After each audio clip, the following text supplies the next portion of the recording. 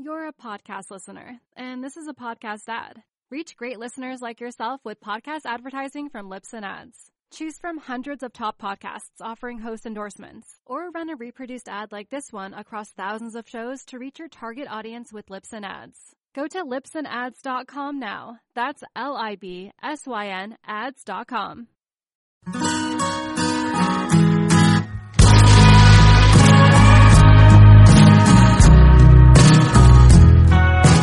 Hey, this is David Scales. Welcome back to Surf Splendor. As I walked around the Boardroom Show in Santa Cruz this weekend, I was really warmed and honored to feel that I wasn't just attending this event. This was my event. It's owned and hosted by Scott Bass, my often co-host of this show. But what I felt was that this is an event for surfers, and I am a surfer. As cheesy as it sounds, I'm part of this tribe. It's also one of Scott's terms, actually. But not only does that sound cheesy, but it actually sounds super obvious. I know you're like, yeah, David, you're a surfer. You have a surf podcast. You have 137 episodes where you exclusively talk about surfing. Duh. What's the epiphany? And what I guess I haven't really illustrated here on this show is that I have a hard time accepting and embracing my identity as a surfer. I don't dress like a surfer. I don't speak, or I don't think that I speak like a surfer. In fact, I think I make an intentional effort to not speak that way, whatever that way might be. It's partially because I don't identify with the Jeff Spicoli stereotype, and I don't want to be associated with that. So I'm glad to distance myself from that lingo and that aloofness that he represents. But it's also because I have a diverse set of interests and I strive for balance in my life, and surfing is just one part of my life. But I think more importantly is that I grew up 30 minutes from the beach. So even once I began surfing regularly as a young teenager, I always felt that it was somebody else's beach that I was surfing at. And Matt Parker and I actually touched on this a bit in the episode I did with him because he and I both share this background. But once I started surfing, many of my cohorts in Huntington Beach, they were sponsored, and I presumed largely incorrectly that they lived right on the sand. They lived at the beach. I didn't. This was their beach. I had to spend $10 in gas just to get there. And I was more of a surfer than the kids in my hometown, but not nearly as much of a surfer as the actual surfers, not nearly as good of a surfer as the locals surfing at the pier. This was, of course, entirely in my own head, and I don't think anybody spent more than 3 seconds assessing whether I was in the tribe or not, and certainly nobody cared either way once they made their assessment. So what I felt at the Boardroom Show this weekend wasn't just an inclusivity, but it was an ownership and also a pride. A lot of that feeling was actually generated by the 24 or so podcast listeners who approached myself and Scott and introduced themselves as listeners of this very show. Dan, Tim, Cody, Carlos, Ian, Jake, Ryan, Walter, Brandon, and I probably actually shouldn't start naming their names because I can't remember all of them. It doesn't mean that if I don't remember your name, it wasn't important. In fact, it's super important, and it was super impactful, and that's why I'm bringing it up on this show. Not only because being appreciated for the work involved in producing this show is validating, but to hear people say that this show infuses the beneficial qualities of surfing into their life on land, or even that it inspires them to actually get in the water and psychs them up to go surfing, all of that not only makes me feel great, but it also affirms my identity as a surfer. Not just as an outsider who comes and sneaks a few waves in, but rather as a contributing member of this community who certainly takes my fair share, but also has something to give back. My insecurity with inclusivity brings me to Sid Abruzzi, the subject of today's show. Do you know Sid Abruzzi? I knew of Sid Abruzzi, and more importantly, growing up, I knew that everyone else knew Sid Abruzzi. From Slater to Curran to Sean Thompson to just the local dudes surfing in Huntington, they knew who Sid Abruzzi was. As long as I've paid attention to surfing, his name has been floating through my awareness. I can't remember specific images from the magazines of him, nor even specific words that were written about him, but he has always been infused in surfing's ether. He was definitely in the tribe, and very likely he was a tribal leader. And while I can't recall specific images of Sid, I knew exactly what he looked like. He's kind of a doppelganger fusion of Robert De Niro and Sean Penn, but with long hair and tattoos. He looks like a badass. He looks like that he's actually lived. If he is a surfer and he represents this tribe, then I'm definitely on the outskirts and just looking in. But over the years, I definitely learned about Sid. And what I learned is that he's an East Coast surfer. He's actually inducted into the East Coast Hall of Fame this year. He's from Newport, Rhode Island, and is responsible for fostering the surfing community there for the past 50 years. Everything that I had heard about Sid was that he was all about inclusivity. The aloha that Duke is famous for spreading in Hawaii and certainly beyond Hawaii, Sid has personified and fully embraced from Newport, Rhode Island. Countless people have undoubtedly discovered surfing because of Sid. He's actively fought legislation to keep beaches open. He's hosted tons of traveling surfers on the East Coast over the years. He's held hundreds of gatherings, a lot of which we'll discuss in today's show. And the entire design of his life has basically just been an open-door policy to newcomers to embrace them into the world of surfing. About 2 years ago, I began getting Facebook messages from Sid stating just that he was a big fan of the show. I was actually really psyched to receive those. And I asked him if he'd come out and be on the show sometime, and he graciously accepted that invitation. But it took about 2 years. We were separated by 3,000 miles. He's on the East Coast. I'm on the West Coast. But last month, he came to Southern California just to hang out and check out the Hurley Lowers Pro. So we met on a lay day of that contest, on a Sunday morning actually, at the Zebra House coffee shop in San Clemente. And we recorded this conversation on their patio. You'll hear some ambient noise and traffic going by throughout the conversation. Despite all the wonderful and kind things that I had heard about Sid, his appearance, and I think even his name, Sid Abruzzi, kind of had me a little bit on guard. And our podcast interview was scheduled for the weekend. I wasn't quite sure what to expect, but I happened to run into him at an event earlier in the week on a Thursday evening.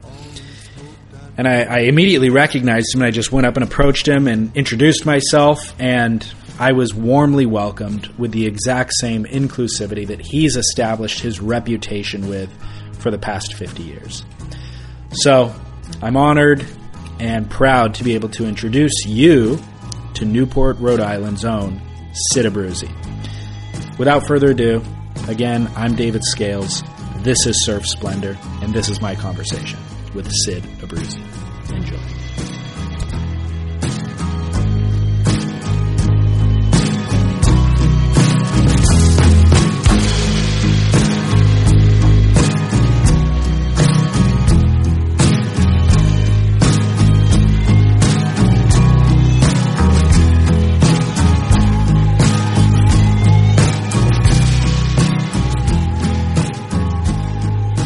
Obviously, Rhode Island as a location is not what a lot of people associate with surfing. Correct. How did you even get involved in surfing growing up in Rhode Island? What was your exposure to it, your awareness? Well, it's over the years. I sort of remember, I don't know, I do remember, the first time with all my cousins being in a car and we saw someone surfing at one of the beaches, and I said I want to do that, and I remember my aunt saying something like to her son, "You'll never do that, it's too dangerous," and it just set me on this thing where man, that looked cool to me.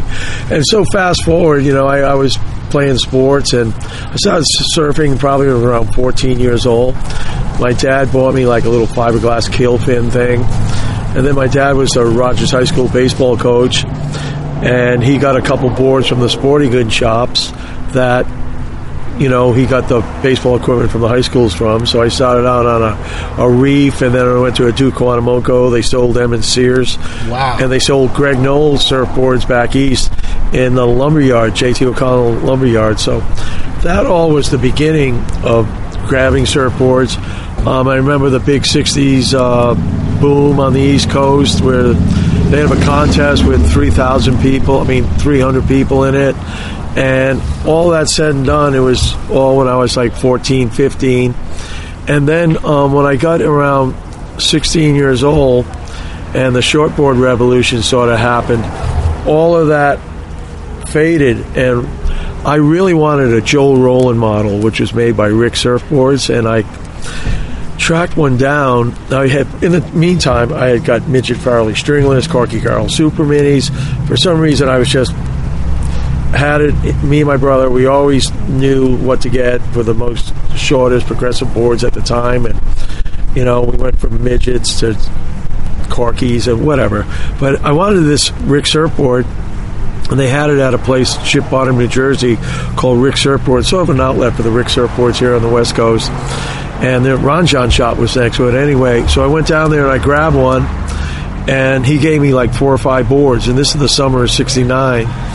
And I brought them home. I sold them. Next week they came up, brought another 8. So I started selling Rick surfboards at 17 years old. I was doing it for a living. And that was like, close to a little less than 50 years ago.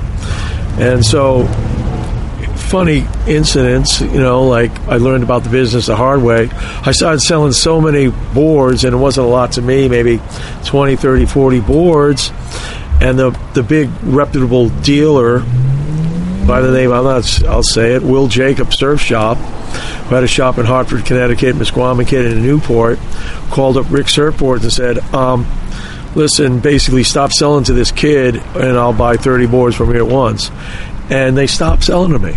So I get a call from Rick saying, hey, we can't sell you Ricks anymore, but we're going to put a Infinity label on our boards and send them out the back door. And it wasn't the Infinity from Huntington Beach. It was another Infinity. So long story short, from there, the guy from Rick split up to Overland in Santa Cruz in 1970, and that's where I became a Santa Cruz guy. I found my town. I found wherever the boards I wanted to be, and I went to Santa Cruz every year, every winter I could. And so that got me into selling surfboards. And then we opened up the Water Brothers, which is a little shack for $300 a year. The rent was $300 a year? Year. And what year was this? There was this like 71. Insane. Was it a deal back then? I mean, that's an outrageous deal. I think it was a deal. Yeah, I think it was a deal. But and what happened with the Vietnam War and all of that, and the longboard's gone. It wasn't like, oh, dude, if you close, another shop's going to open. No one cared. Right. No one cared. It was just us. We were in charge of the revolution. We were in charge of the revolution. We were in charge of the music. We were in charge of the skateboarding. We were in charge of the surfing. And so that's why it says Water Brothers Surf, Skate, Rock, and Roll. That's what we did. Yeah. Everybody jammed at night and skated during the no surf things, and we surfed. And, I hate to use the Dogtown Z thing, but, I mean, we had that going without knowing that was going. Sure. You know what I mean? Because you never got to see anything on TV or anything like that. Well, that's actually what I wanted to ask you, especially about that experience with your aunt driving in the car and seeing a surfer. Right. Like, Revolt. What was your awareness of surfing? Did you guys have magazines out there? Was it on television at the time? Or it was on Wide World of Sports. Okay. Once a month, maybe, if you're lucky. And mostly it was the Sunset Beach contest. The Duke at Sunset. You waited months for that to be on. And then I got into Super 8, where we started taking all of our own movies. And you buy Super 8s and you just wait for them to come. And you film everybody ripping Ruggles and stuff like that. And then we all get together at my house and watch the movies, And where's that footage now? I got it. I got it all. Really? Yeah, I mean, I'm a project ready to blow up. I mean, so contrast that with my experience, right? I grew up in Huntington, basically Southern California, but mainly Huntington Beach, where it's like every pro you've ever heard of comes through, Sure. certainly for the U.S. Open, but then also throughout the winter and other things just to meet with their sponsors. So it wasn't uncommon to see Tom Curran show up and surf the Caton and Right. see him in Newport the next day or whatever, Kelly Slater, which I know is not a common experience. I know it's a very Right. rare experience. But for you in Rhode Island, I mean, even still, I think people don't really think of Rhode Island as a surf destination. Well, I'll even go back and sitting here with us is Travis Tabling. Mike Tabling is one of my truly inspirations and mentors in growing up. And Kelly called him Michael at one time the best surfer the East Coast ever produced. And Michael came up in 1968 with Nat Young. So there was like little ventures, I remember Keith Paul came up. And they'd bring up movies that you'd watch on projectors and stuff like that. And so there was a little bit of pro stuff, and it'd be a big night. All the boys would get together and we all charge a surf movie. Yeah. That'd be with a projector running, Evolution. So our Evolution at the University of Rhode Island. So the guys who are kind of making a name for themselves as East Coast surfers, they would travel up to Rhode Island? Absolutely. Well, at the time, Michael was riding for Dewey Weber. Okay. So him and Nat made a tour. I believe Keith Paul was riding for Bing.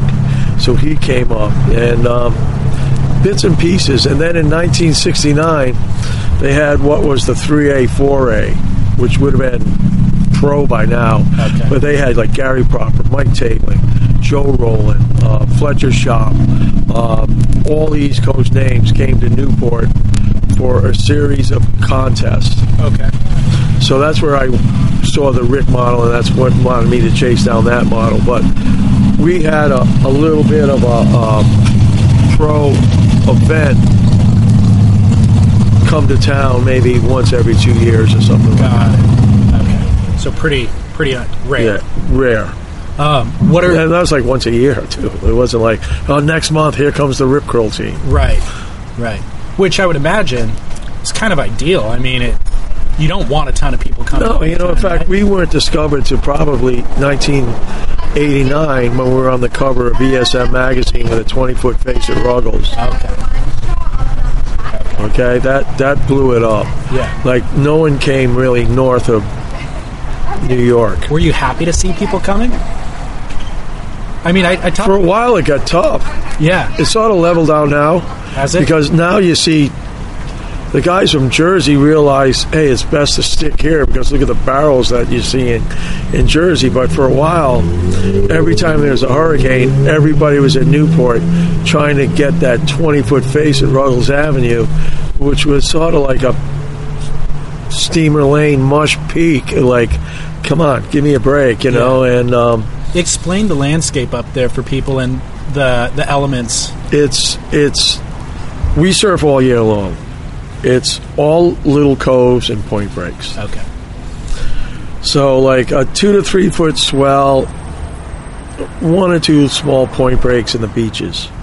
A 6 to 8 foot swell opens up all these wraparound coves and all these little hideaways, which are good in any wind direction. Okay. Any wind direction. So an 8-foot swell would open up everywhere. In the wintertime, that happens. We get these incredible gales that come off the coast. I always say starting October 15th is our best surf season because when the top of the country's cold, the bottom of the country's still hot, they meet and they giant front lines with thunderstorms, tornadoes that rip through Georgia and everything. You'll start hearing about them in another month or so. And then they pop off Hatteras, and they'll come up and they'll blow 50, 60 knot southeast gales, turn offshore the next day. So it's not 50-yard lines. It's 8 foot offshore barrels. But so it goes off. And we got beautiful point breaks and a couple reefs. For a while, Brad Gerlach and Mike Parsons would come in with the Billabong team. Mark Haley's got an inside cover at a ledge 4 miles off the coast from us. So, we do have a lot of stuff. Ian Walsh is my godson, and he pops in, for a swell here and there. And so we are a place to be. Nova Scotia's taken a lot of a hit now. A lot of people will just jump up there and wait instead of coming to Newport. People have discovered that New Jersey, the next day, the barrels are insane. Yeah. You know, we don't have beach break barrels like New Jersey has. Sure. Our beaches are so soft, it's ridiculous. Okay. Really bad. What's the water temperature like? Right now, it's still 70 degrees, 68 to 70. Yeah, people don't believe that. Rhode Island faces south, okay? So the Gulf Stream just comes up and hits us right in the face, banks off, and goes around Cape Cod. In the wintertime, so I'll break it down into wetsuit weather. Yeah. Rashy, short arm, short leg, long arm, short leg. Through the summer, chunks. 3-2 August mornings, nights until end of October. Booties, end of October. Thin gloves till Christmas. 4-3s, put on the works. Yeah. With a cherry on top, probably around by Christmas. That's what I think of it Right, as. yeah. So at Christmas time, once you get in the front zip, closed shoulder, don't do any of this stuff. Right. Front zip, closed shoulder, and you get in that. One time we got in that after Thanksgiving. You're in that to May 1st. Oh, okay. There's no like, oh, dude, April's warming up, I'm going to wear my 3-2. Yeah. No. Okay. No. Yeah, I would think that alone would keep a lot of people. And there's ice. I mean, if it's flat for a couple of weeks, I've seen ice chunks float in and stuff. Really? Yeah, the harbor froze 2 years ago. Gnarly. So back to your childhood, selling surfboards and stuff. How much of it sounds like you kind of developed the demand for it. I guess those big labels were available in Sears and stuff like that, but it really seems like you were right there helping cultivate the culture as it... I think what happened was a lot of the shops that started carrying surfboards in the 60s were like dive shops that saw kids buying surfboards, so they bought surfboards. They weren't surfers. They weren't surfers. There wasn't like Hobie surfboards out there. There wasn't Hansen. It wasn't G&S. It wasn't a Yater or anybody. All our boards came from the West Coast. A couple manufacturers in Florida, but they didn't know where we were up. They thought we were part of New York or something. Sure. So I started bringing boards from the West Coast. And all the other shops closed because they weren't surf shops. Yeah. And we were left in charge of our own destiny, I always like to say. And, we brought the shortboard revolution to New England. And gradually, we got a couple guys up in Hampton Beach, couple guys in Orleans and Cape Cod, couple guys up in Maine. And we all went to ESA contests. A great friend of mine was Dr. Colin Couture, who passed away real early age, and he's very instrumental in the ESA. He probably 70, 71. I toured the West Coast with him a couple times, and he was trying to get sponsorships for the ESA. And what Doc was, he was just our regional director for District 1, and then he became the competition director and the head of the ESA for the entire coast.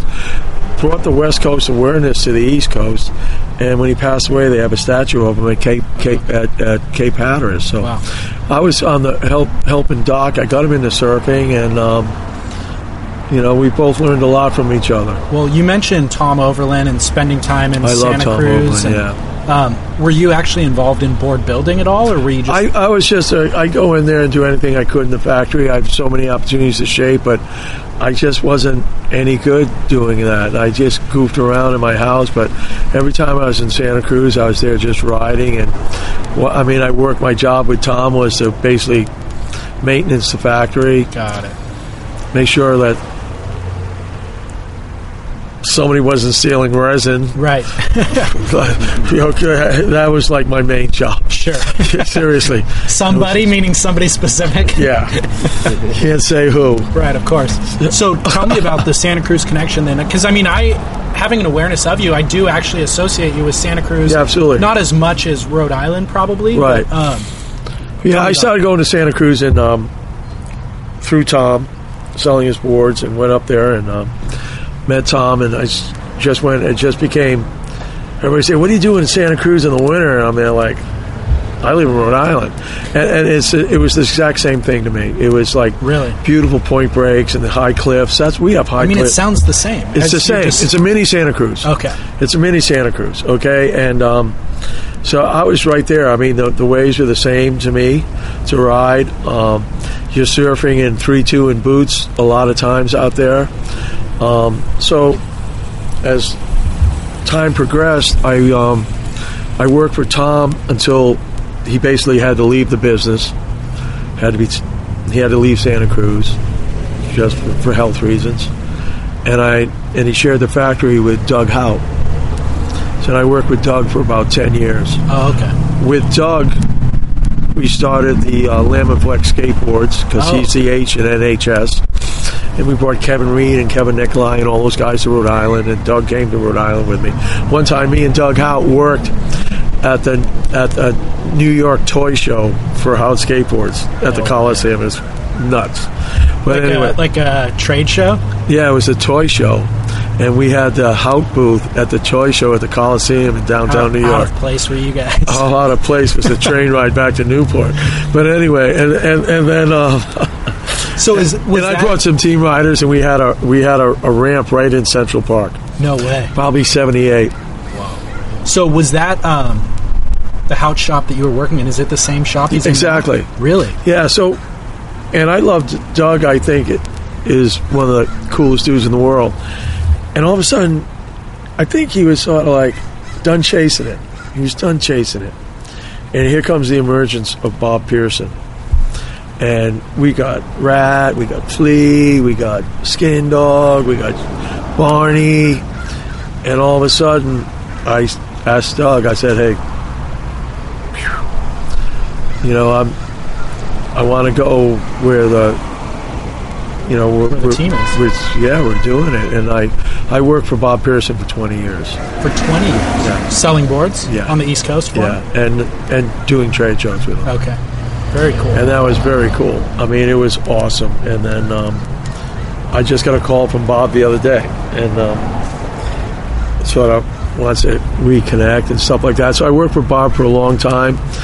And then, just being out in Santa Cruz every year, I run into Jeff Rage, who rode M10 surfboards for about 5 or 6 years, and had Stretch make me some boards. He's an unbelievable craftsman. Yeah.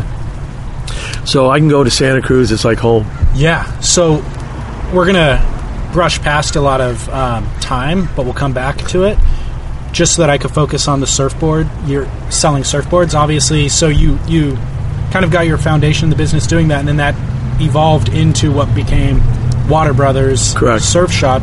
Tell me about that evolution a little bit and the shop itself. Well, the shop itself was definitely one of a kind.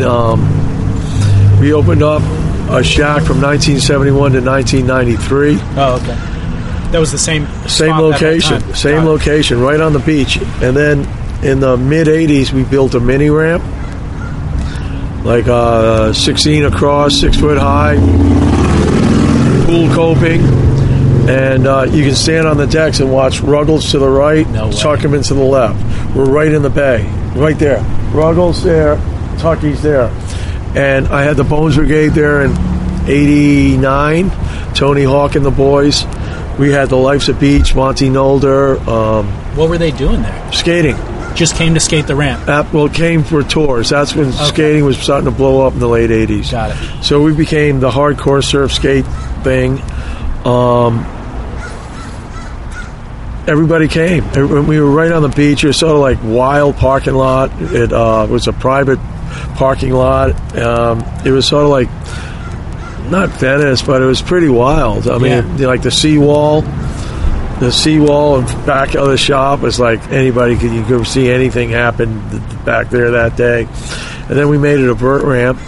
Okay. And I told my landlord, it's safer being a little bigger. And we had Christian Asoy, Jason Jesse. We brought the Bloodshot tour there. We had Christian Fletcher, Nathan Fletcher, Ray Bones Rodriguez, Christian Asoy, Jonathan Paskowitz, Herbie Fletcher. All of them came on this. GT from Von Zipper was the lead singer. They came to town, and we just had a great time. It was the Wild West out there. In the X Games, The X Games, fast forward, 15 years from there, it was that long, or maybe 6 or 7 years from there, the X Games come to Newport. We got a phone call saying, hey, you're not going to believe it. And we had moved in 93 up to our location where we were for another 15 or 16 years. Okay. A more conventional storefront, but right on the main strip of the beach. And we got the call that the X Games were coming to town. And we became the whole X Games? Yes. Was it the very first? First and second. The first and second, got it. And we were like the place.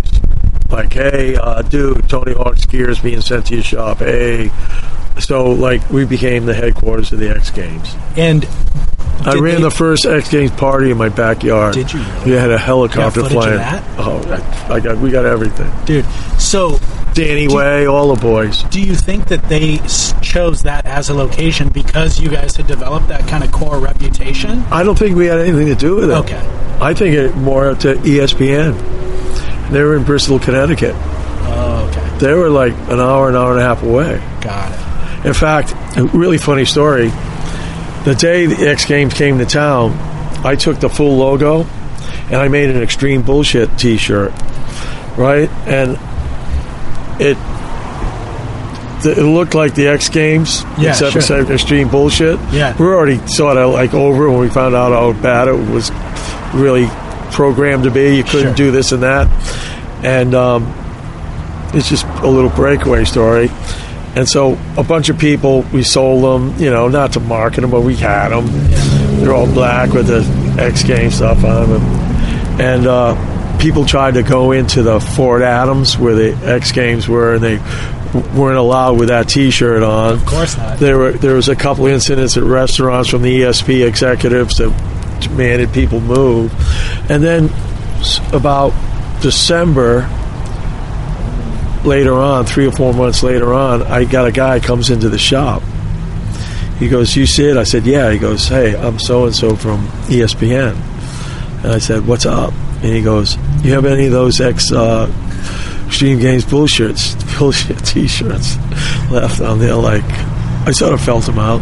And he's like, why? He goes, well, listen, we have the X Games went so good at our big dinner.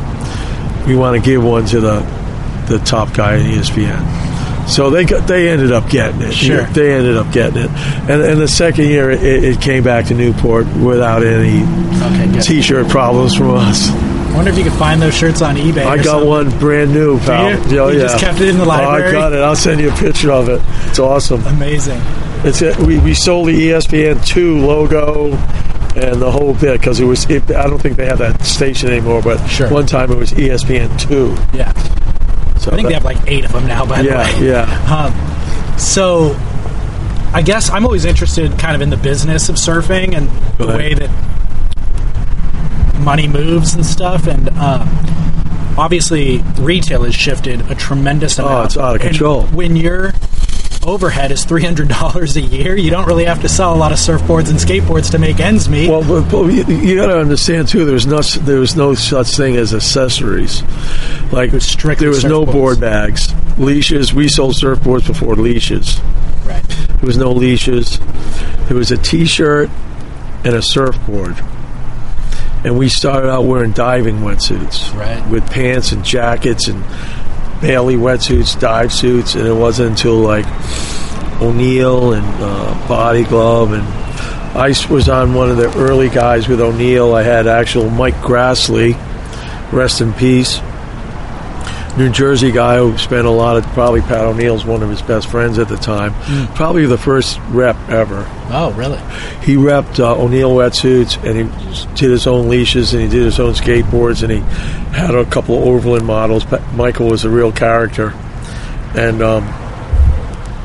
him and Pat came to Newport, and I put them up, and I put them in the early 70s, and they were at the Newport International Boat Show selling O'Neill wetsuits to try to get the catamaran crew into buying wetsuits. So we saw the ground level of wetsuits progress. We saw the whole progression of wetsuits. It was impossible to buy a surfing wetsuit for the first 5 or 6 years of me surfing. Wow.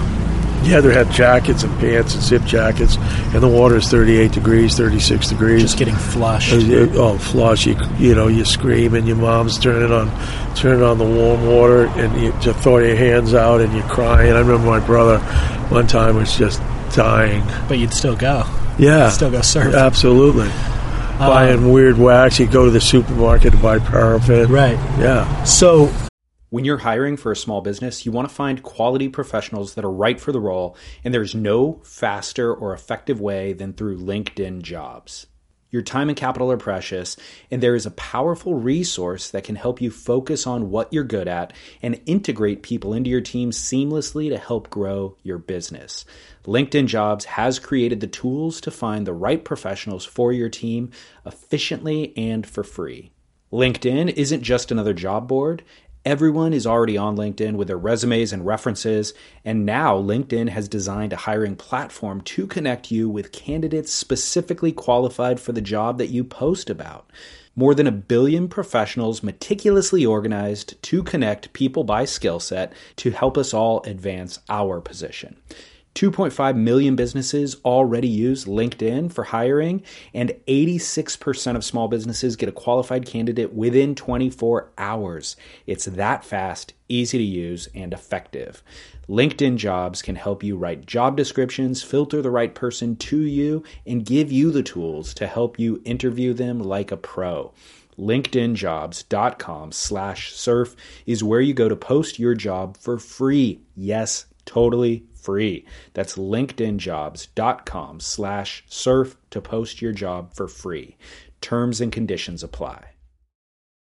You're a podcast listener, and this is a podcast ad. Reach great listeners like yourself with podcast advertising from Libsyn Ads. Choose from hundreds of top podcasts offering host endorsements, or run a reproduced ad like this one across thousands of shows to reach your target audience with Libsyn Ads. Go to libsynads.com now. That's LIBSYN ads.com. what was selling surfboards like back then? Did you get credit terms from guys? Did you just pay up front? Surfboards, you could buy Awesome Overland. I got all the boards still. They were like $90 wholesale for like a standard 5, 10, 6-1. Don't forget the boards were short back then. Yeah. I saw somebody a board from '69 that's like this big. They're like, what?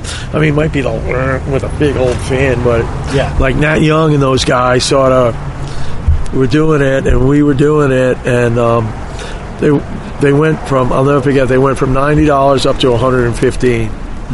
And I used to get boxes of 4 and 8 flown in from the San Francisco airport to the Boston airport. So we used to love going up to pick up surfboards in Boston. It was like the coolest thing in the world, you know. Picking up a bunch of Overlands today, everyone was all psyched. And so that's what we did, you know. And you just pay up front for them, or how did that work? I think Tom held some checks for a while or something. Yeah. It worked out. It was all checked. There was no credit cards back in the day. Right. It was all, you know, checks, or, you know, people buy a board, and I never made any money on it. We'd sell a board we get for $115 for $150 to your friend. Wow. You know what I mean? And so, like, we got the whole town riding the boards and stuff, and you sent the money to Tom, you know, and he sent you another batch. And the custom airbrushes they did, and the individual artwork people wanted, or whatever they wanted on the board.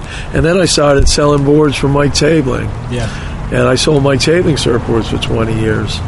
And so Michael had a factory called Creative Shaping out of Merritt Island, Florida, where he sold his brand, Sean Thompson's. Mm-hmm. He made some Ricky Rasmussen's, and he made some Jeff Crawford boards. And Mike used to come up the coast. One of the first guys to come up the coast with boards. Now they all do it. Mm-hmm. Like WRB will be up the coast. Hey, we're coming next week. You know, they do it to all the shops. Yeah. They really slowed it down a lot because they can't afford to do it anymore. Sure. People used to drop 20 boards on you and see you 2 months from now. They can't do it anymore. Yeah. Well, I'll fill in some gaps just for the listeners who aren't involved in the board industry or board building.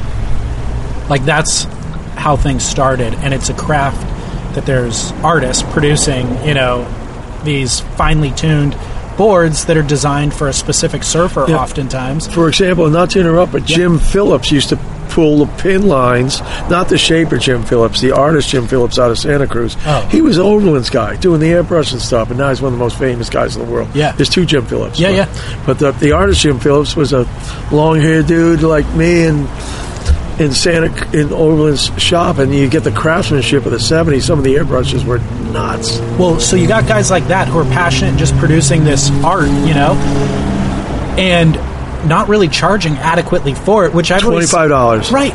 So it's like, you want a good airbrush, it's going to cost you, the board's going to be $175 instead of $150, right? Yeah. So I always look at that as kind of a detriment to the surf business, where it's like, you look at how other industries grow, the tech sector or whatever, and they just grow exponentially every year because they're making a lot of money doing it. So that motivates people. But it's not really a detriment because we're all buddies and everybody's giving each other bro deals, and it's core, and that's what's kept it cool. Right. But you fast forward compared to what you were doing to now, where there are brands who just drop off 50 boards on consignment. I know who you're talking about. Yeah, and the boards are produced in Southeast Asia. Correct. And they're not handcrafted. And so it's just a commodity at that point with much more profitability attached to it, but it drives out the Jim Phillips of the world and all that sort of thing. It absolutely does. And you saw it happen. I think it knocked a lot of people off their feet 6 years ago, 8 years ago. And I can look at, say, the Florida, where there was great shapers like Brian Tudor, Bat Surfboards, AJ Cannibal Surfboards, on and on and on and on. All these guys either had to go to work with somebody else or go do another line of work and make boards on the side. Yeah. Because the guy who wanted a fun shape was going to buy one of those overseas pop-outs. Right. They weren't getting them from the regular guys anymore. And it destroyed the industry, I think. I mean, it was already a thin margin, that people were working on, but then you add that to it, and it's just unsustainable. Right. It's sort of like that way now. I don't know if I'm hearing things, but I don't want to mention any names, but there's famous companies right now dropping 48 racks of boards at shops that are just... on consignment. Yeah. Just like... 120 days. Right. And I said, what happens after 120 days? And they... Yeah. They're not worried about it. Yeah, they're not worried about it. But, I mean, I've kind of seen... I don't know, maybe you can speak to this a little bit. What I've seen is, like, those giant brands that are making thousands and thousands of boards a year are the ones that are struggling because there's just this glut of high-performance shortboards on the market. Right. But the guys who are still doing well are the guys who make 300 boards a year. Right. And they're more handcrafted and they do color work. They were making 300 boards 10 years ago, and they're doing it today. Right. And they haven't really been hurt. Well, that's what I mean. I think it knocked a lot of people off their feet 6 or 8 years ago. Yeah. But now people are realizing they need to get a better board that way. Right. By getting it from that type of guy. Yeah. That's going to make it for you. So back to your involvement with selling surfboards, as you transition from the late 90s from that shack on the beach into an actual retail space where there's, I'm sure, more significant rent and all that sort of thing. Yeah, $1,600, $1,700 a month. How did that model change for you, and how did your business focus shift as the Water Brothers? We had the 80s. I mean, we did the skateboarding, the sneakers, the skateboarding shoes. Are you kidding me? Like, it's full retail then? Full retail. Carrying all the brands? Yeah, pretty much. We were the first store in the Northeast to carry Volcom, first store to carry Lost. So we were like pioneers in that, always keeping the underground. We never went any mainstream stuff. We were always like super core. And so that was happening. That was all good. Was that in hindsight, was that a good business decision, and was that good for the time? I think so. Yeah. And then eventually, about 7 years ago, we went 100% Water Brothers signature, and the last brand in the house was Volcom. So you just didn't carry any other? I just had to call Wooly up and said, hey, man, I'm just going 100% my way. And you started seeing it when the price of jeans went up to $80, and you get like a couple dozen pair of jeans for $50 wholesale, and they're still sitting there after back to school sales are over. You go, what's this business going to? Yeah. And then all of a sudden, you're getting bombed with emails of everybody selling wholesale direct to people. So it was such a great decision by us to go Signature Water Brothers. And that's the majority of our close sales were anyway. And we had all the pros riding from all the other companies would come to the store if they were doing a demo down the street or signing down the street, whether it be Shane Dorian or Dusty Payne, or they come up to Water Brothers and get Water Brother gear before they go home. Really? Yeah. So I mean, They're were like getting free clothes, but they'll come by, spend money, and they made sure they said to me, like, dude, we want to pay you for these. I mean, I can't tell you this. And you know, the same thing, like Jeff Arment from Pearl Jam came into the shop, and all these guys. So, you know, having that little, you know, belief in the brand just, you know, propels you into doing what we do. Were you still, was the primary profit center of the business still board sales through those years? No, surfboard sales eventually, skateboarding went boom. It's really bad right now. The sneakers started, well, it could be just different where we are. We're on an island, sort of, and right now, without going into things, but the age group between 14 and 19 aren't doing anything. They're really not surfing. They're not skateboarding, and the younger kids, I don't know what they're doing. They're on their phone. Games. Yeah. But I am seeing the 8 to 12-year-old kids, like the sons and daughters of the Water Brother people who are in their 30s and 40s now, that were like, you know, kids coming into the shop in the 80s.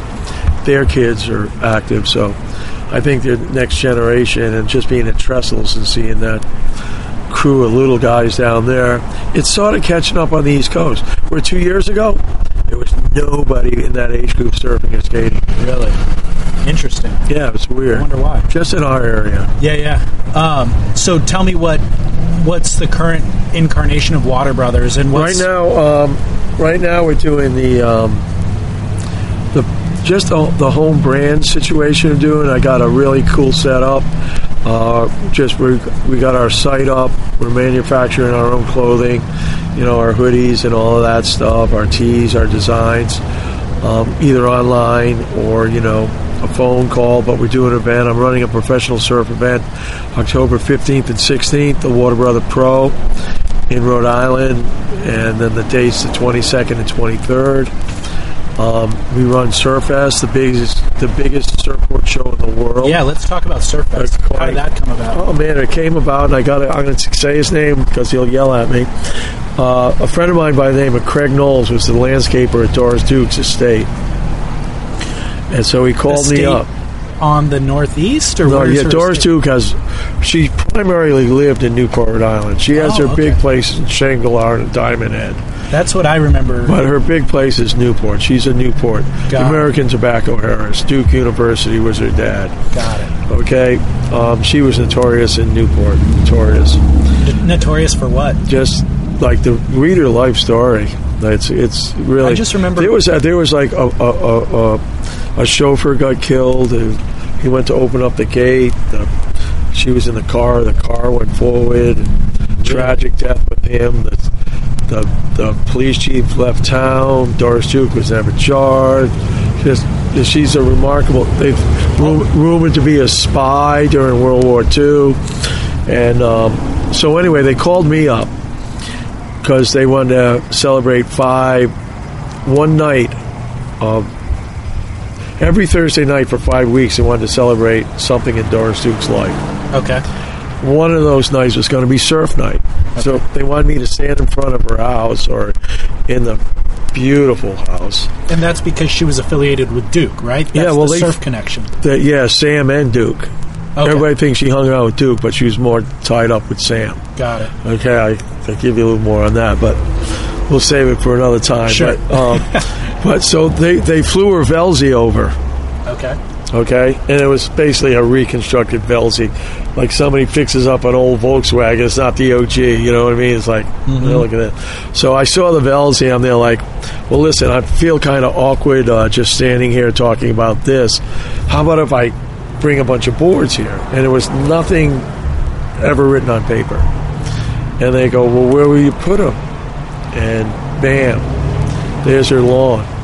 is beautiful, right over at the point, right on the bay, on the ocean rather. And the first year we did 500 surfboards, about 800 people. Were they just all out of your own collection? I just put a rally out. Okay. And we laid them all around and, landscaped them cool, and they had wine and everything. It's really cool. Second year was 2 nights, 1,000 people per night, probably around 600 surfboards.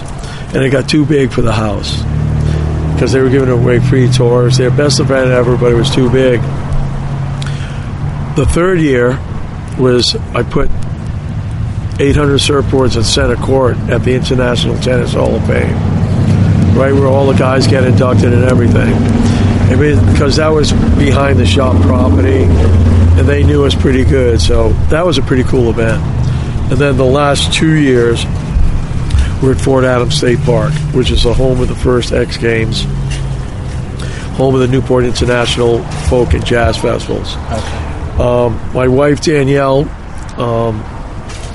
came in on Surf Fest 3 and took over as just doing one bang up job, getting the sponsors, the booths, the tents, and it's a full mission job for her now. And Dick Meserol and all the guys come up, and Sonny Miller and Tony Alba and Pete Townend, and I bring in all the guys, Rat Boy, Christian Fletcher, Kalani Robb, and they all come, and Travis Tabling and Michael, Mike, his dad, I knew, if I can say it, we're here with Travis Tabling too, and Michael didn't have too much longer to live, and on his bucket list was to come to Surf Fest, and we rallied about 50 to 60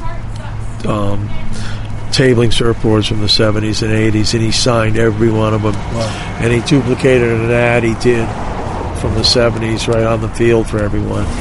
And the year after he passed, Travis came and represented his dad. So Surf Fest means a lot to everybody. And then Sonny passed, and that was, he stayed at our house. And tell me about your personal experience as a surfer. Like, I know you've spent time in South Africa. Absolutely. Obviously, you're in Santa Cruz, you're in Rhode Island. Cocoa Beach. So those things have evolved a lot in the time that you've been around. But world travel, I mean, where have you been during that period of time, and where? Most of my time was spent because of Travis's dad. I went down to Cocoa Beach. I surfed a lot in Cocoa Beach in the wintertime. That was our poor man's surf trip. We all get a house down there, $75, $150 a month, and we all have surf houses, and it seemed like the waves were always good. I don't know why. We're all riding single fins and twin fins in the 70s.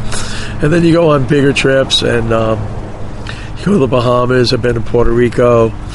And then when Michael moved to South Africa, I went to South Africa in 92 and did countless, endless trips in South Africa where I stayed with Travis and Mike and the family and became best friends with Derek Hine. And through Derek, I worked with Derek when we tried to start the Rebel Tour. Derek had this idea he was trying to get Kelly when everybody was really peed off at this judging system and they hadn't started scoring aerials and everything. Derek invited me and flew me to London, and we met. Derek picked me up, and we had 2 double-decker tour buses. We had Shane Veshin, Gavin Veshin, Conan Hayes, some wild kid from San Clemente. Madison or Crema or something? Justin Madison? Yes, yeah. Justin Madison. Him. He's like purple mohawk at the time. He was like a poor boy's Fletcher, you know what I mean? Doing pop shovets. Yeah, right. Yeah, so we brought him, brought all these guys. We all met in London. 2 double-decker tour buses, rock and roll band, Pico from The Search, lifeguards, because we had to be insured, and it was like a virtual reality show. They had cameras on our face the whole time. We all left London, and we took the ferry over into Ireland. And first stop was Bondoran, where we run a local contest. take the winner on the bus, and the pros would go out and surf. Probably 5 people watching it. Sure. Right? And then we went up with $1 million a day budget, right? And then we went up to Port Rush, which is facing north, and we did the same thing. And then we're supposed to go to England. And Dino and Dino, who's there. And those guys, I go visit them in the hotel room. Those guys would get a hotel instead of staying on the bus. Sure. But slept 13, double-decker. So what's up? We're not going to England. Well, we got a big swell coming here. We're not going to go to England. So they're like, you guys tell Derek yet? No, because I'm Derek's like assistant, right? Yeah. I said, well, we got to tell Derek, guys. And when I left Newport, Rhode Island, it was 15 foot. I mean, it was 15-foot Ruggles. Aaron Chang was in town. Benji Weatherly, Noah Schneider, all the guys were in town. I said, see you guys later. Right? 15 foot, I had to go. We surfed for a week. The waves are crazy. So I'm over there, and they're right. Here comes a swell. They got Pete Friedman following them around. So they meet with Derek and everything. We're not going to England. It's not going to be any waves in Newcastle. We're going to stay here. So they met with the Red Bull people. The Red Bull goes, okay, stay here. They let us stay in Bondura, and they put us up in all these awesome cottages, and the epic swell came in. And so all those guys scored. They got all their footage they want, and they abandoned Derek and me on the tour. And Derek was so bummed. Wow. They didn't want to go to England now. So Derek had to bring in a couple like Sam Lemeroy, English pro. Justin stayed on the tour. Conan Hayes was going, but he was leaving early anyway. But Shane Gavin and Dino left, and we had 4 or 5 other guys, and we had to do 10 more cities through England, 10 more surf towns. So we did that, and it ended up from double-decker tour buses, everything, to me and Derek Hines sitting with a rock, scoring the winners of the last two. Every time a kid won the amateur, he got on the bus. So we're in England, and it's down to 2 guys, and Derek driving around. We're 4 of us are in this Jeep with the thing. The whole tour is gone. Wow. And I'll never forget me and Derek sitting on this slate ledge, scoring with rock on rock. Crazy. Yeah. And so we ended up giving the kids their free trip to J Bay and stuff. But okay. So it was quite an experience. The Red Bull Surf Safari. We have all of that on film. You got everything on film, dude. Yeah. Crazy. Yeah. So that's that. And then I went to Hawaii. Volcom flew me to Hawaii. And I got to do a couple of heats on the Volcom Pipeline Pro. What do you mean do a couple of heats? Surf them or commentate? Or? Commentate. Yeah. Okay. Do you still keep in touch with Derek? Absolutely. Yeah. Almost weekly. Really? Weekly. That's rad. Yeah. He's a fascinating figure to me. He's incredible. He wrote this. I had a huge piece come out at Surfer's Journal, and one was like a 10-story feature, and he wrote it, and it's still completely misunderstood. Really? Yeah, it's like... Misunderstood by the readership, or he misunderstood? I don't know. A lot of people said, Sid, like... Great story, but I'm practically on stage when Bob Dylan went electric in Newport. You know what I mean? It's like wild, wild west, and Derek's the best. Yeah. He just went out there and wrote, and he's one of my best friends. Yeah, we were next door neighbors for 6 years. You and Derek? Yeah. Yeah. In South Africa. In South Africa. Yeah. I brought Mike and Derek together. Yeah. They weren't friendly. Oh, okay. Yeah, no. They were off and on. They were off and on. In fact, the first day I got to South Africa, I come in from PE, and there's a box of surfboards in their hallway. They had a beautiful house they built, a surf house. It's one of the most remarkable houses ever. Every window was super tubes right there. And there was a box there. MT walks in, kicks it with his foot. And they, what'd you do that for? He goes, that's Heinz boards. They chopped them at my house. And they're like, oh.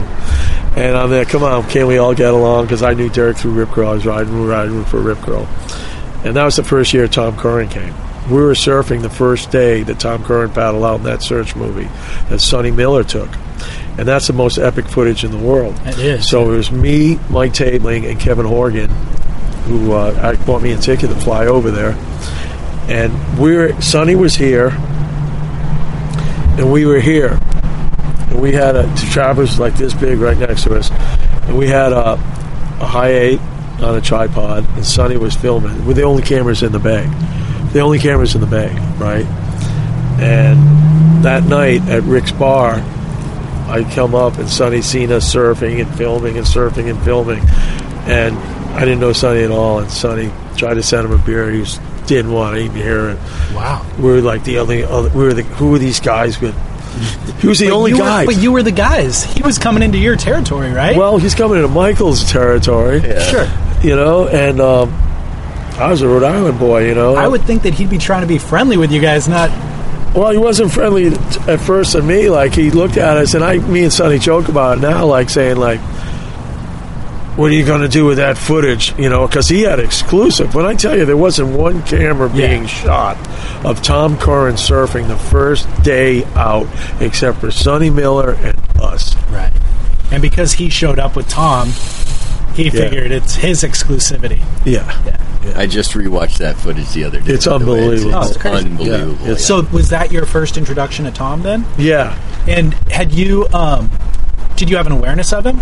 Did you know absolutely. who he was? Yeah, you complete. Followed his career and stuff. Yeah, that was huge. In fact, I had come in, and I changed out of my wetsuit, and I grabbed the Water Brothers shirt, and I ran down the hill, and Tom was coming out at Supers in front of Mike's house, Impossibles, and I handed him a Water Brothers shirt, you know, and he's like, thanks, you know, Cloudy, J-Bay, and I spent just probably 3 hours with Tom 2 nights ago, Thursday night, and I see him almost a lot, but that was really good seeing him. Does he spend time out in Rhode Island ever? Yeah, I brought him back jamming 3 times. Oh, okay. He played. To play... He knows about Boston, too. I mean, he's going to be my okay. Yeah, well, he just came up on tours. Okay. You know, when he was a little more involved in the 90s, came up with Pico, came up with Arno when he worked with those guys, and came up with this band that he had the other night, and we get him a venue, you know, hey, I'm coming up, blah-da-da-da-da. We get him a club, they keep the door, whatever it is, something like that. Back real quickly to that session in South Africa at J-Bay, do you remember the footage that we're familiar with? I remember everything. It was Frankie Oberholzer? Yeah. Oberholzer. Unbelievable. So the wave that we've all seen, the video, Sonny's footage of, the very first wave he surfed at J-Bay, did you see that wave live? Were you in the water? Were you on the beach? I was either in the water or on the beach filming. We're in and out. Okay. I was out the whole session, though. I mean, was your mind blown? It was mind-blowing. That was his first ride. I know, it's insane. You know, and the town knew he was coming because I think he was the current world champ. Oh, okay. I think he really was because I think there was a headline in the paper. I remember nobody surfed like Tom Curran. Nobody in the world, anybody in history, nobody surfed like Tom Curran. Yeah. At that point. Well, I mean... Frankie had it going, too, but no one surfed like... Yeah. Well, where is he? He's shaping boards there. Okay. And his son's trying to get on it like the junior tour right now. I mean, I didn't see a lot of him growing up, but in the Search films, he'd always have a few waves, and I thought he was unbelievable. Yeah, Frankie's unbelievable. In J-Bay every year. Yeah. And it's funny, just real quick, like, I get home, I leave when the tour, every year I left just before the tour, because Kelly would stay at their house. And I left, and 1 year, 2 weeks later, me and Tom had just the T-shirt and hey, how you doing? Sure. 2 weeks later, he's standing next to my vert ramp on the beach at Water Bros, looking at me, going like, "What's going on here?" like, hold it. Didn't I see you like in Africa a month ago? I said, "Yeah, how you doing?" He was with Frankie. Oh, okay. And they were on the Rip Curl Search tour, the East Coast tour. And they just became best friends. So it's, 25 years? Well, so... 25 years of being a great friend. The other night, hearing Morris talk a little bit about Tom, one of the things that he was saying was like, he's like, I've seen Tom surf, like even when he was winning world titles, we'd go free surf, and he would surf 10 times better than he would in contests. Like, I saw him surf in ways that blew my mind. And then he'd go out in the heat, and he'd surf 1/10 that he did as good as he did free surfing, and he'd still wax everybody. Right. And what I think is rad about Tom is, like, I was trying to explain it to somebody who doesn't surf the other day, and it's like, John Florence can't surf a wave without it being documented nowadays. Right? He's got a team of filmers, a team of photographers, sponsors who need that footage because they're paying him $4 million a year. So it's like, he can't surf undocumented. 99% of Tom's waves that he ever caught in his life, still to this day, go undocumented. He surfed 6 to 8 foot Ruggles Avenue, summertime, on a friend of mine's twin fin that he borrowed. Yeah. And you killed it. Nobody's ever seen it. No one's ever seen it. You witnessed it, but and that's my buddies to this day loves the board. Tom rode this board. Yeah. That's the magic of Tom, you know? And again, even the 99% that we've never seen is better than the 1% that we have seen. Absolutely. You know, like that one wave at J Bay, dude, he probably got dozens of others that might be better than that. We just never are going to see it. Right. Speaking of documenting, it's actually a perfect segue. You've got all this footage, all this archival footage. Right. I mean, what are we doing with it, dude? Well, Let's do something. You know, it's called, I feel sometimes like a fish that got hooked. I've had 4 or 5 fairly major I don't want to say deals, but guys who were going to make a documentary, you agree with them. They've even mic'd me up and had me walk around Doris Dukes. They've done countless interviews with Jason Jesse, with all my surf guys that come to the tour, with Ian Walsh, my godson, and then they just fade on to other projects. So it's sort of like one guy held us out for 2 years. Like, they get you on the line, they put you over on the side. You're next after I finish my next film. We're going to get your film.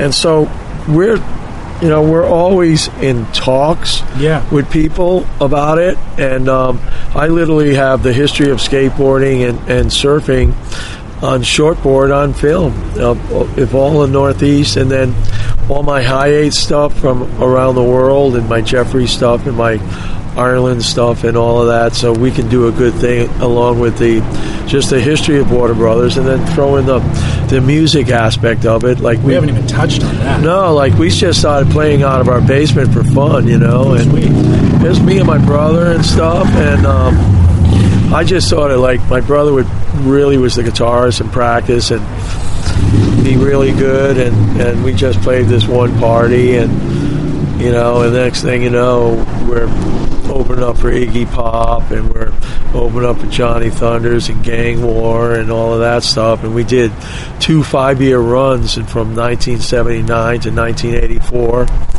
he's just playing around Providence and Boston and stuff like that, all original music. What's the name of the band? It was Big World. Big World, that's right. And then fast forward 20 years later, in 2002, we decided to get back together, and at this time, with our, you know, we're known in the surf skate industry, so, you know, we got on the Electric Save the Dolphins album. We put out 2 CDs. We're on a bunch of Golden Years. We got 3 songs on Golden Years, that California surf stuff. Yeah. Volcom put us on the Warped Tour for a couple shows. Okay. Volcom brought us down to Florida for Surf Expo time. Yep. And then we played Skatopia for a couple times, which was like crazy. And so we just chucked it. We did it all for fun. Okay. So did you guys actually release albums and all that? Yeah, we got 2 killer albums, okay. Got it. I'll get them to you. They're awesome. Yeah. I hate to tell you, they are awesome. Awesome.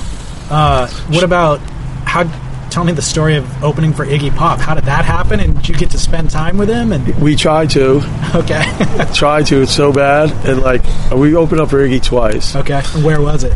We played one time in East Providence, which is sort of like Providence, and another time in Providence. So he was coming to town, and he wants a local act to like. Well, the promoter liked us. Okay. We played for Iggy Pop, The Tubes, Oingo Boingo, Root Boy Slim and the Sex Change Band, Joan Jett. We had this one guy who liked us, you know, because we were different. Like, we weren't like the Providence City band with an attitude like, hey, let's go, guys. It's, you know, and surf skate guys, but we weren't like the surf punks. Right. You know, we were like a real rock band that, sing along, catchy stuff, and good rhythms. And so they liked us, and so he had us open up for Iggy, and we did our sound check, and Iggy wasn't at the sound check. He left. We see him leave the things. And then we finish our set, and everyone's yelling for Iggy anyway. We finish our set, and here comes Iggy and his entourage in. And so he didn't even see our set. And so he went down. We got a couple things signed from him and stuff like that. And this was like late 70s, early 80s. Both times. Okay. Both times. We didn't play with them in postmodern times. Sure. This was like the early Revolution punk times. We played with Iggy. Johnny Thunders, that guy was a mess. We played with them.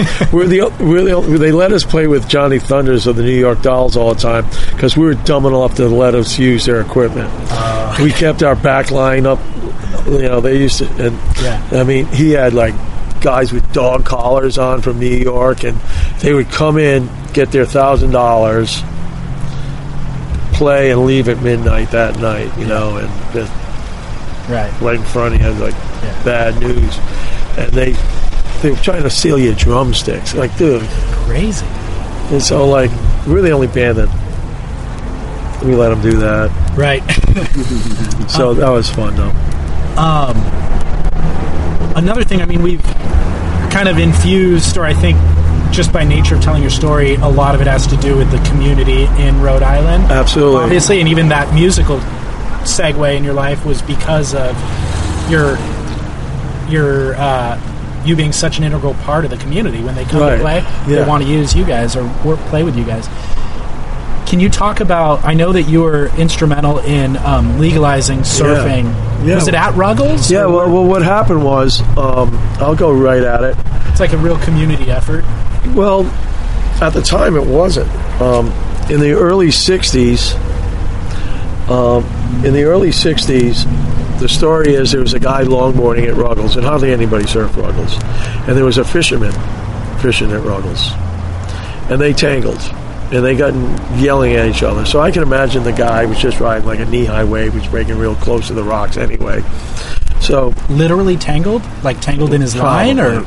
Well, the guy ended up being the police chief.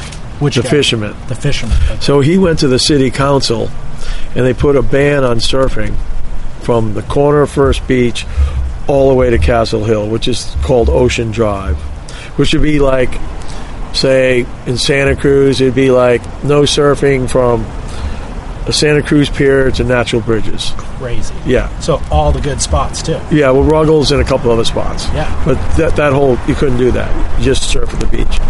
So 14, 15, 16, we're surfing all the time there. The guys who are the manager of the estate would see our cars down there, call the police. Police would stand on the cliff, blow the whistles. You come in, blow the whistles, you come in.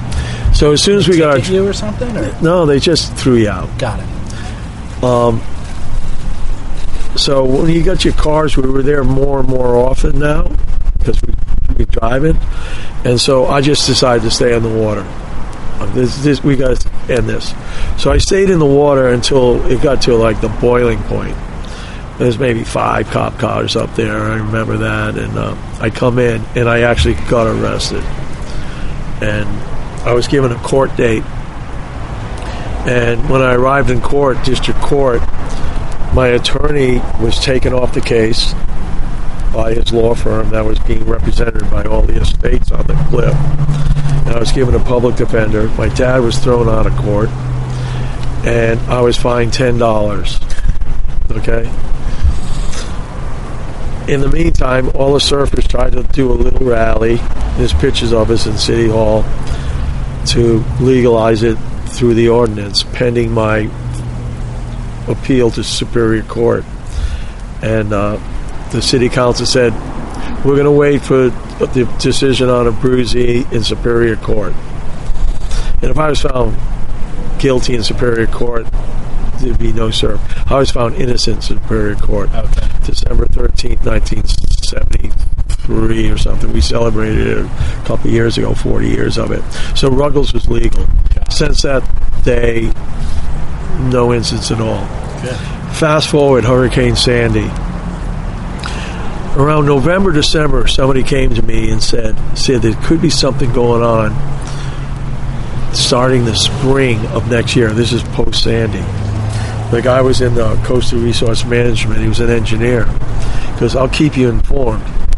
So I got So what happened was about, sure as heck, April. Sid, where are you? I said, I'm on my way to the Water Brothers. He goes, well, can you meet me there in 10 minutes? I'll be right there. And the guy walked in, and he laid these plans out. And you can still find them online. And it was a big Armorstone jetty in front of the main break.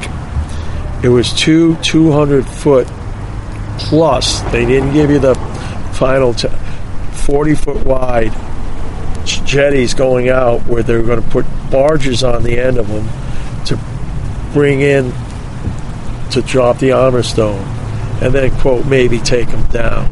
It would be no different than right in the middle of Trestles, right at Center Peak, and then the other one at Middles. It would crazy. And then the Armorstone in front of the break itself would make it virtual high tide at mid tide. It was just destruction, and we saw it a grassroots effort. And what was their objective? To stop coastal erosion? Or yeah, but it was ridiculous. The whole state of Rhode Island on the other side, the storm out of Eastleigh Fetched, I mean, Misquamicut, Narragansett was destroyed. We had minimum damage there, and there was a lot of connections.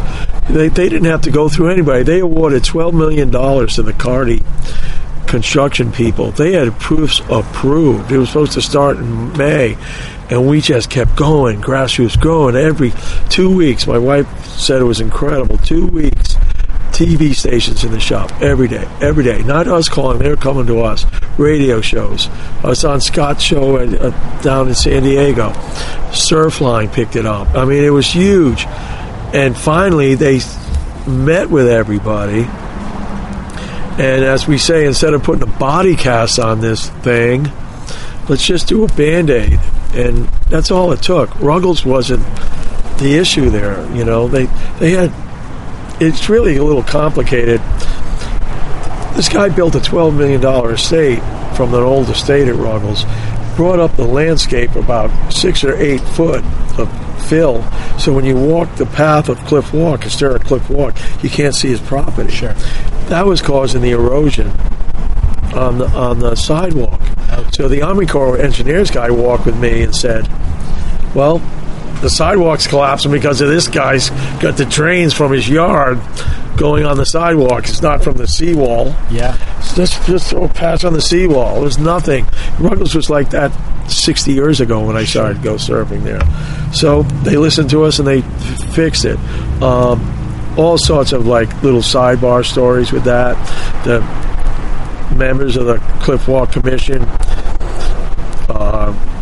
wanted it done. It would erect. We had marine biologists come on saying it would ruin everything. And you walk around Ruggles and you're looking at a jetty instead of a natural cliff formation. It's horrible. Right. Meanwhile, the rest of Rhode Island's falling apart. They don't care just because it's protecting this one guy's mansion. Right. So you guys blocked the sea. We blocked it. Good. Awesome. Congrats. So that's 2 victories at Ruggles. Yeah. So I wonder, I would imagine Newport as the community that doesn't even surf probably has a lot of respect. A lot of people did. A lot of people Yeah, I'm serious because it kept the natural look of the cliff. But also the surf and skate culture gets a bad rap oftentimes, and it's the local community looks at them as hooligans, But it seems like you guys have done a lot of good. Yeah, it's obviously every decade changes a little bit. The wild '60s became the wild '70s, a little bit in the '80s, '90s, but it's all pretty trimmed up, mainstream. Yeah, it's doing good. You know what I mean? Like it's a healthy environment to be down the beach. It's a healthy environment to go skateboarding. Exactly. It's not like, oh man, don't go down there. You're gonna get in trouble. Yeah. There's none of that vibe. A couple of kind of wrap up questions. What are your thoughts on this world? You're in Southern California. You've been down at the Trestles event. What Every are your thoughts on all the day. world title race? What do you want to see? Who do you want to see? Who are you rooting for? Well, obviously, Kelly. He's got to get past round 5. Do you know who he has in round 5? Yes, he has. Why don't I know that? I knew it this morning. I looked at it too. I just can't remember. I just can't remember. No biggie. Yeah, I want Kelly. Yeah. Got to have Kelly. Yeah. You know what? And at first, I wasn't a Gabrielle fan, but that kid put so much heart in it, whether it's in the right direction or the wrong direction. But I think he got ripped off yesterday. Against Tanner? Yeah. Yeah. A lot of people do. Totally. I overheard,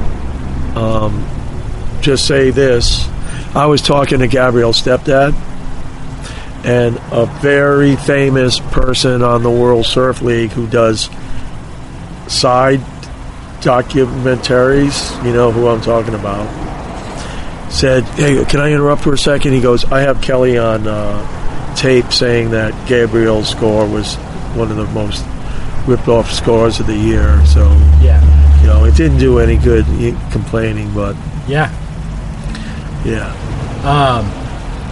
I'm a huge fan of the World Surf League. I just find it exciting. When it's on, I got to watch it. You know what I mean? It's incredible. Is that why you're out here, or what was the purpose? Yeah, I came out for this. Just to watch the I really did. I was overdue. Yeah. I got married to my lovely wife, Danielle. Hello.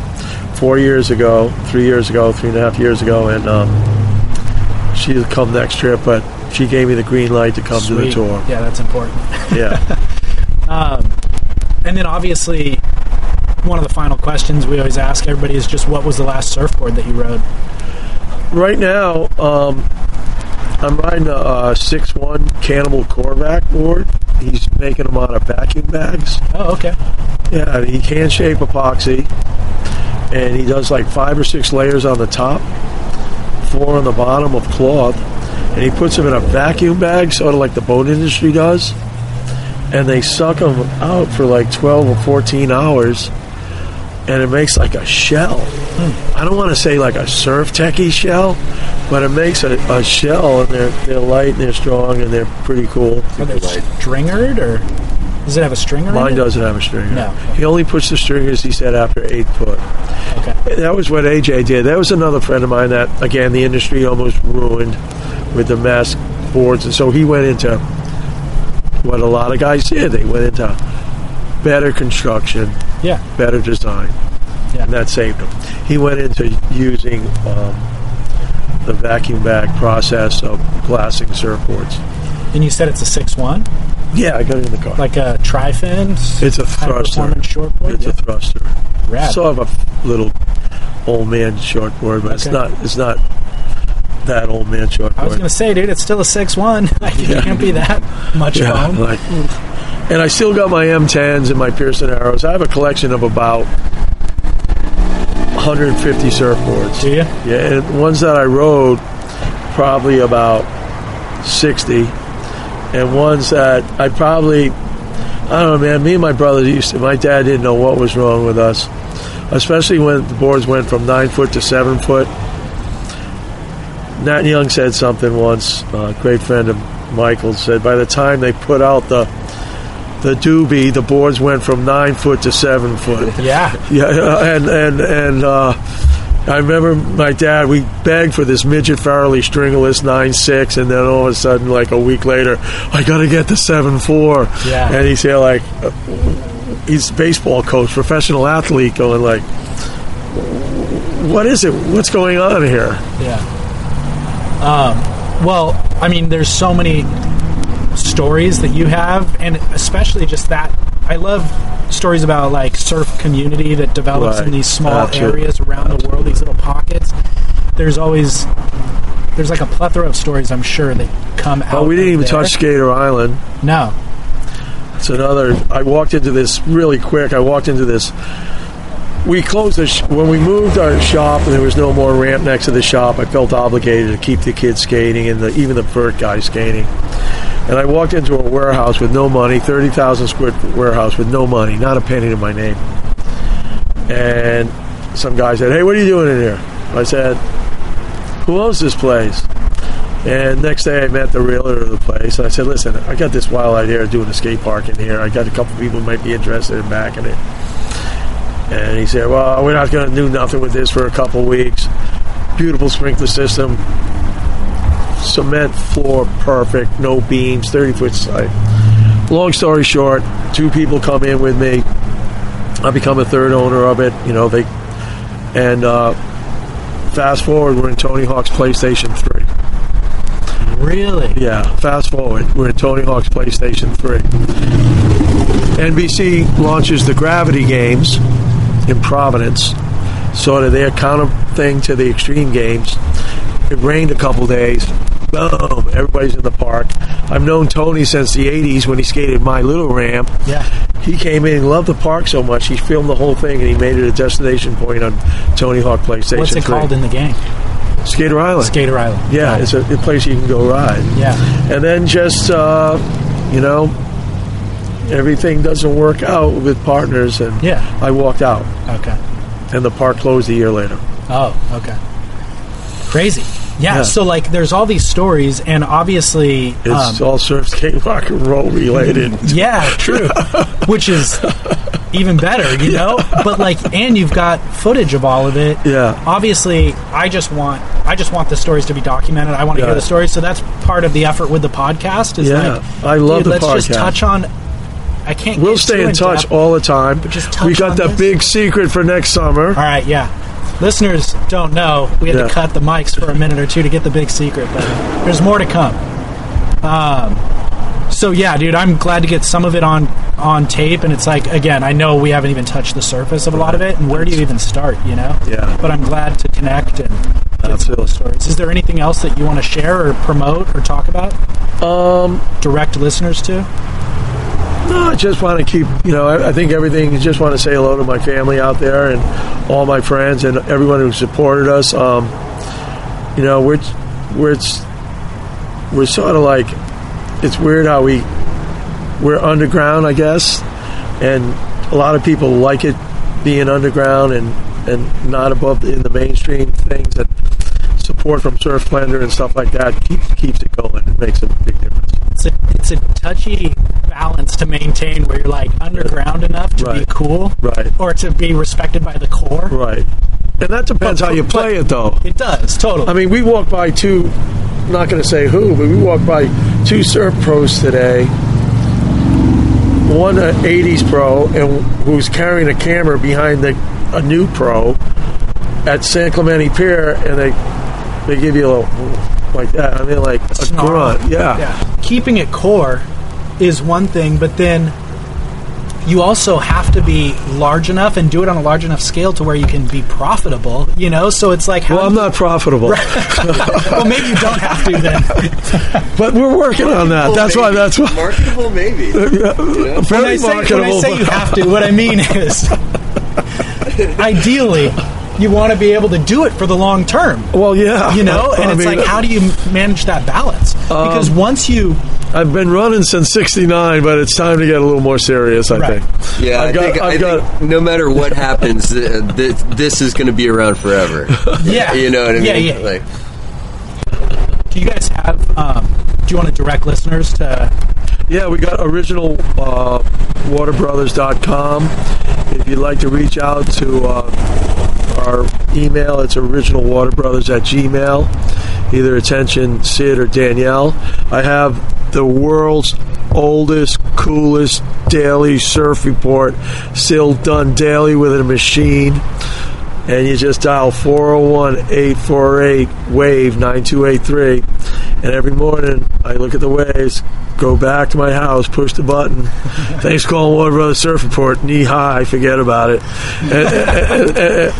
Who's doing it now while you're out here? Well, I said that I'm going out here, so it's actually on a little break. You should just give him a report from Trestles instead. I know that. I've had the report's been so outrageous during some of our crazier times that people used to call it just to call it. Yeah, dude, I call you surf report every day and I don't even surf. Just to hear. Thanks. That's funny. Thanks. Gee, that's great. Too bad you can't charge for it. Yeah, I thought of that, but that wouldn't be right. That's how people would start not liking you. Yeah, totally. Like, hey, this guy's still doing it for nothing. Right. We must like him. That's how the podcast is based. Yeah. Famous for all the best reasons. All right, well, right on. Okay, thanks, man. It's a pleasure. Dude, seriously. Alrighty. Yeah, thanks. Cheers.